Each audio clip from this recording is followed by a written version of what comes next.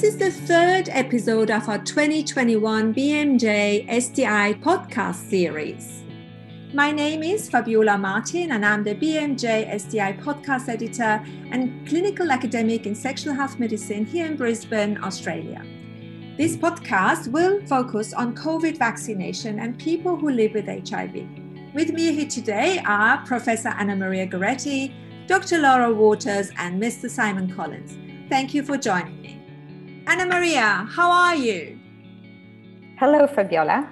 Very well and very happy to be here with you and Laura and Simon today. Thank you. Could you tell us a little bit about your scope of work, please? I'm a professor of virology here in the UK. Most relevant to this podcast is that I also chair the British HIV Association BIVA panel that produces guidelines on immunization in people with HIV. And thank you so much, Anna Maria, for making time for us. And Laura, how are you today? I'm good, thank you, Fabiola. Also very pleased to be here. Thank you for the invitation. And could you tell us a little bit about your vast scope of work? Sure thing. So I'm a consultant physician in sexual health and HIV. I'm also current chair of the British HIV Association. And my role, pending the formal guidance that Anna Maria is leading on, I've been helping BIVA produce interim statements and advice for clinicians and for people living with HIV about the COVID vaccine and also COVID disease as new data has emerged. Thank you so much, Laura. Thanks for making time. Finally, Simon, thank you for joining us. And how are you today? Hey, I'm doing great. Thanks, Fabiola. It's really good to be here. And I'm not going to try to summarize your scope of work. Could you give us a little summary, please? Okay, so I'm HIV positive and has been for probably since the 1980s. Since the mid-90s, I've been on treatment, lucky enough to be caught by treatment.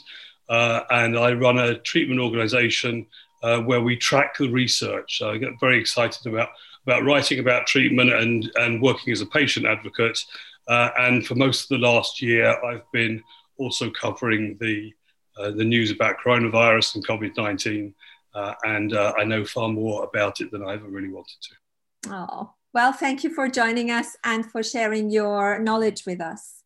Starting with Anna Maria, I was wondering if you could please provide us with a brief outline of the different authorized SARS-CoV-2 or COVID vaccines worldwide, really. Is it possible for you to give us a brief summary of what we have out there?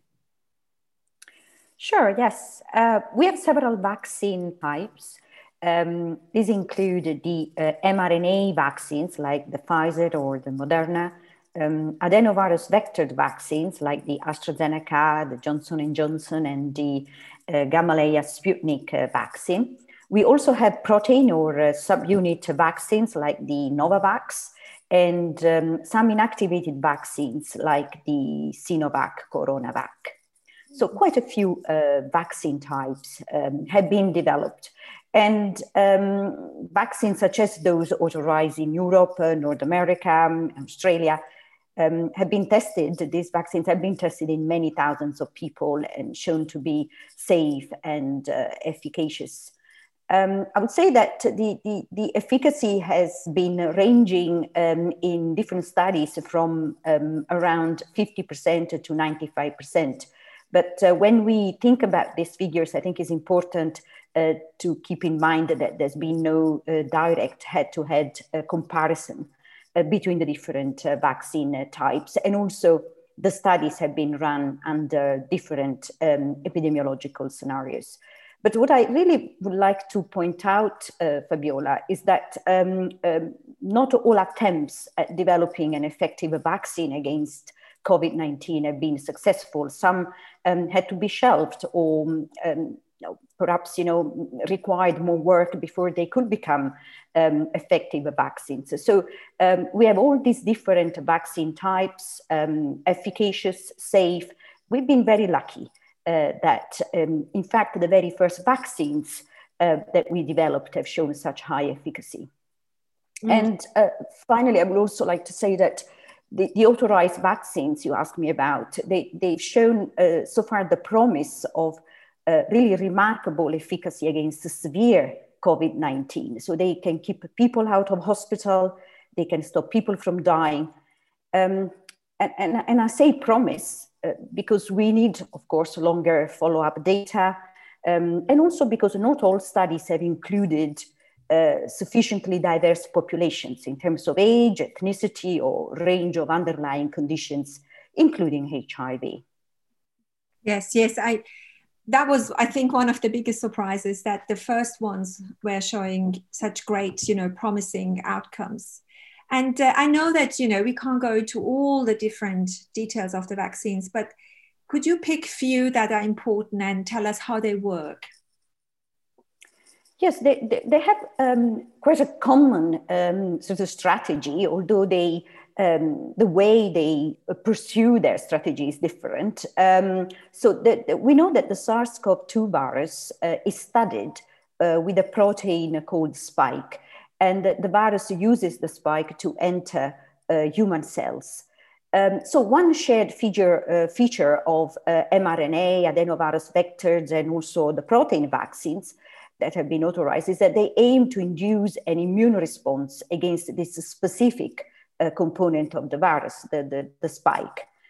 What vaccines do, they help the body to recognize the spike protein as something foreign and build up defenses so that then the body can react rapidly against the infection when the actual virus is seen by the immune system.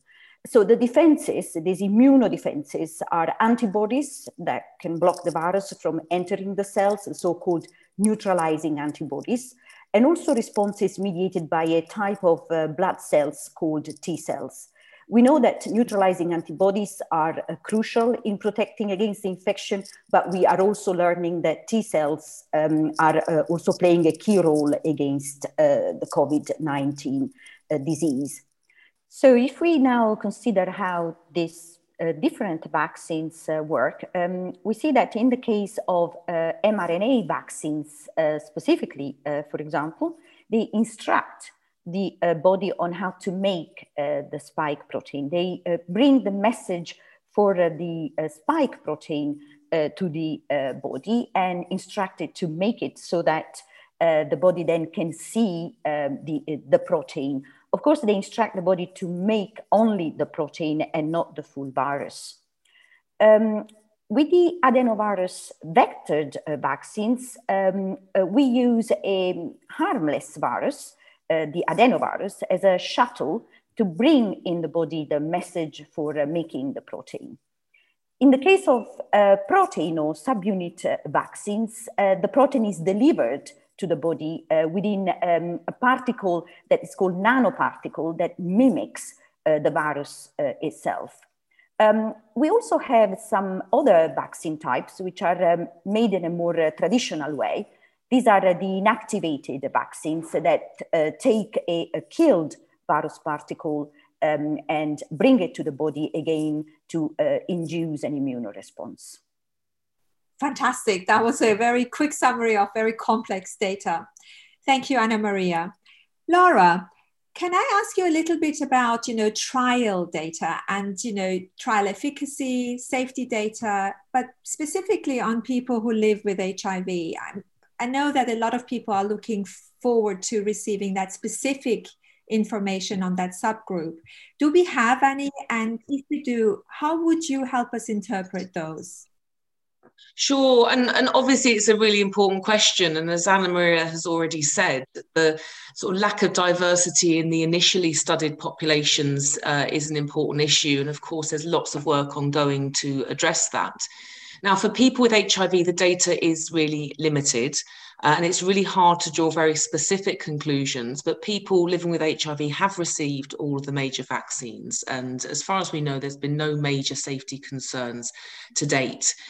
I guess really we have to think about the principles of vaccines, and thinking about vaccines for other conditions where there are no additional safety concerns for people with HIV either. So really the only major issue for safety in people with immunocompromise, including people with HIV, are live vaccines. And of course, we know none of the vaccines studied to date have been live.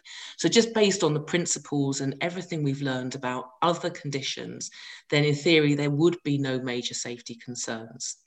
I guess the other important issue is the efficacy, and it remains possible that people with HIV will mount a less strong or less durable response to the vaccines. However, that doesn't necessarily mean they wouldn't be protective. And I think what's emerging is that even when the levels of antibody production are less, the protection can still be high. So again, as far as we know, the vaccines work. As data emerges, of course, things will evolve, including the guidance. And if that means an extra booster in the future for some people with HIV or other conditions that affect response, then that's what will happen. But we're confident that safety and effectiveness are not majorly impacted by HIV. And of course, what that means is we strongly recommend the vaccine for all people living with HIV. Fantastic. And that takes me easily to the next question, which is there a group of people who live with HIV that we should worry more, or is it safe for everybody? So that's one of the questions that people come up with. So again, from a safety perspective, the answer is no, that there are no factors, antiretroviral treatment, CD4 and viral load, other comorbidities. There's nothing that would make us more concerned about giving the vaccine. It's recommended for everybody. I guess the important issue is prioritization. So are there any characteristics of people with HIV that mean they should be prioritized for vaccine? And again, I think the initial data, which was reassuring that there was no impact of HIV on mortality, has now been challenged by better designed studies, importantly adjusting for age. Some of the early studies didn't adjust for age. And actually in a number of cohorts, including some great work from the UK, we can see there is an impact of HIV on COVID-related mortality. Now, how much of that is driven by unrecognised or under-adjusted confounders, occupation and socioeconomic factors and the like, but it remains that people with HIV are at a higher risk. So I think most guidelines are prioritising people with HIV. Certainly in the UK, people with HIV are in a higher priority group in our vaccine rollout. And for people with very low CD4 counts who aren't undetectable, but crucially people who've got other factors that increase their risk. So people with HIV who are older, have diabetes, have other factors that the patient and clinician are concerned they may be at higher risk, then we prioritise them further so we can put them into an even higher priority group.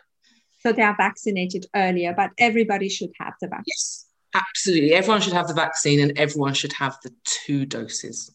Fantastic. So in your opinion, what would be a facilitator or, a barrier to patients receiving vaccine, to people, clients receiving vaccines? I think in general, of course, there's always been some fears and concerns, many unfounded in the general public about vaccines in general. And I think COVID's come along at a time where, thanks to social media, there is a lot of circulating concerns and fears. And of course, that applies to people living with HIV as well. And I think there's been, quite a bit of work looking at populations who are particularly fearful of vaccination, and certainly thinking about the UK. There's been some work showing some Black communities are particularly concerned about the safety and effectiveness of vaccines. So I think really it's about getting accurate information out there. The other issue is access and accessing healthcare in general. And again, speaking of the UK, for example, at the moment, people need to be registered with a GP or a family doctor, and there's work ongoing to try and broaden access in that respect. But accurate information, challenging myths as they emerge. So one of the things that I'm sure Simon will tell us about in the work of iBase in terms of addressing concerns about vaccines, but ensuring we have consistent messages and advocates. What's great in the UK is we've had some people themselves living with HIV being very open and promoting the vaccine that they've received, and that kind of messaging helps as well. So one of the things I guess you want people to know is that, GPs shouldn't screen people for being HIV positive unless they're prioritizing them for vaccination rather than being worried about their immune system or their reactions. Yeah. Absolutely. And of course, if a GP is seeing someone and they don't know their HIV status and they've not tested, we'd encourage HIV testing anyway at any time, not just because of COVID. But absolutely, there's HIV itself, HIV treatment, they are not barriers to receiving the vaccine. I think the main situation where HIV becomes really important is in the very, very sick people who are admitted to hospital. And there, the additional issues in terms of maintaining HIV treatment and thinking about interactions with some of the other medications used in critically ill people, those are really important. But really, bar that, people with HIV should be treated in exactly the same as everyone else and offered the vaccine. Fantastic, Laura. Thank you so much. That takes me easily to Simon and my next question. Simon, do people who live with HIV worry about being vaccinated? If yes, what are the worries and why do they worry? Well, I think probably like most people living with HIV actively want protection from the vaccine. So the biggest worry is whether they're going to be vaccinated, when they're going to get vaccinated, a little bit maybe about the circumstances. So we get used to getting really good care from our HIV doctors. And so some people are worried about the setting and whether they need to disclose about HIV, which isn't necessary at all. We follow the news, we see the really high levels of protection that all the vaccines give, even with recent questions about variants. And so probably, even though we're not a single group, the majority of people are probably actively wanting protection from the vaccine. We worry about coronavirus. We see the risks around us. We know that COVID-19 is a little bit more risky if you're HIV positive. We're at slightly higher risk of worse outcomes at younger ages. And so the delay about getting the vaccine is probably the biggest concern. I understand. And is there something that healthcare professionals can do to support people who live with HIV to receive the vaccine? That's a good question, yes. So for a health worker, I guess, whose practice doesn't normally involve HIV, then please treat us with the same respect that you give to your other patients, which I hope would be good. People living with HIV don't have special medical needs. There's no concerns you need to particularly worry about. We can be vaccinated like everybody else. We are coming to you for a vaccine, for a COVID vaccine. We want to be treated with care and respect, like your other patients. And we also be aware that some HIV positive people will be getting care from somewhere that's new to them. And so please respect our confidentiality, as this is also really important. Great. This is all a good list of facilitators, isn't it, for access, and especially to come back for the second dose. And apart from vaccination, how can people living with HIV protect themselves from the COVID-19 infection? So vaccines are good, but what else should people do or continue doing, Simon? Although it's perhaps obvious, maybe as you said, like strengthening the recommendation that it takes time for coverage to develop. So you don't get any cover for the first couple of weeks from the first vaccine, but then it takes, for full protection, you have to wait for a couple of weeks after the second vaccine. And so to be careful, all the way, during the vaccine schedule. Best advice is still to be careful. We need to still wear masks. We need to follow social distancing. We need to continue hygiene, hand washing, etc. And to sort of also be careful, even a couple of weeks after the second vaccine, to still be aware that maybe our protection might not quite be as high as the general population, I guess, if we've had a low CD4 count. But this data will come later, really. Be careful with risks for yourself and for the people around you, really. Thank you, Simon. With this, we're coming to the end of our podcast, but I just want to give everybody one more opportunity to say maybe something that you want to, the listeners to go home with, one additional comment. If I could start with Simon again.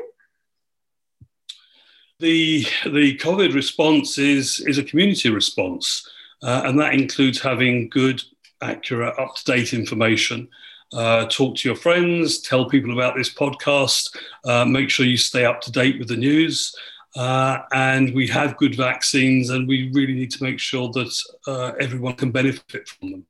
Thank you, Simon. And Laura? I think mine would be based on personal experience, having had the Oxford vaccine in a trial, but then actually getting COVID earlier this year, is reminding people that vaccination won't stop COVID completely. It doesn't mean the vaccines don't work. There is evidence they will impact transmission. But as Anna Maria said, the key thing is they're stopping people getting sick. They're stopping people getting hospitalized. So knowing someone who's had the vaccine yet still had COVID doesn't mean they're not effective. I consider the fact I had a very mild illness thanks to the Oxford vaccine. So COVID will still happen, but the severe cases and importantly, the deaths will be dramatically reduced. Fantastic, Laura. And now, Anna Maria, do you have a take-home message for us, please? Well, Fabiola, I think we should mention the new condition that has been identified as linked to the use of the AstraZeneca adenovirus vectored vaccine. This is called the vaccine-induced thrombosis and thrombocytopenia.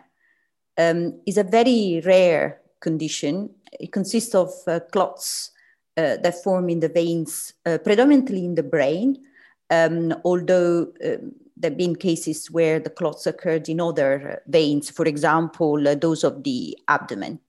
This is, as I said, a very rare condition, and a link has been proposed with the use of the AstraZeneca adenovirus vectored vaccine, although whether it occurs also rarely, but it occurs also in association with other adenovirus vectored vaccines is currently under investigation.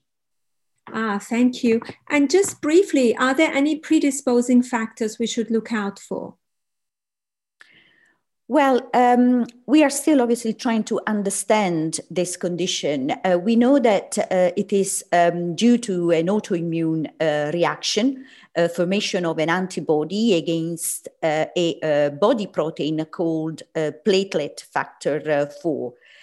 We know that cases of VITT have been seen predominantly in women below the age of 55. However, this may simply reflect the use of the vaccine in certain groups, and cases have been seen also in men. However, generally speaking, it is felt that the condition tends to occur predominantly perhaps in people of younger age groups. And this explains why health authorities have taken the precautionary measure in some countries to restrict use. So, for example, in the UK, the vaccine is not recommended now below the age of 30. In other countries, the cutoff has been set at 55 or 60, for example. Thank you so much. And I want to thank you all for joining us. Thank you, Anna Maria, Simon, and Laura, for joining the BMJ STI team to put this podcast together. I'm very grateful to our listeners for listening in today. And yes, please, the message is people who live with HIV should access vaccine, should take the second dose, and should continue protecting themselves and their loved ones as much as they can through social distancing and personal hygiene and whatever the latest recommendations are. With this, I say goodbye and stay safe.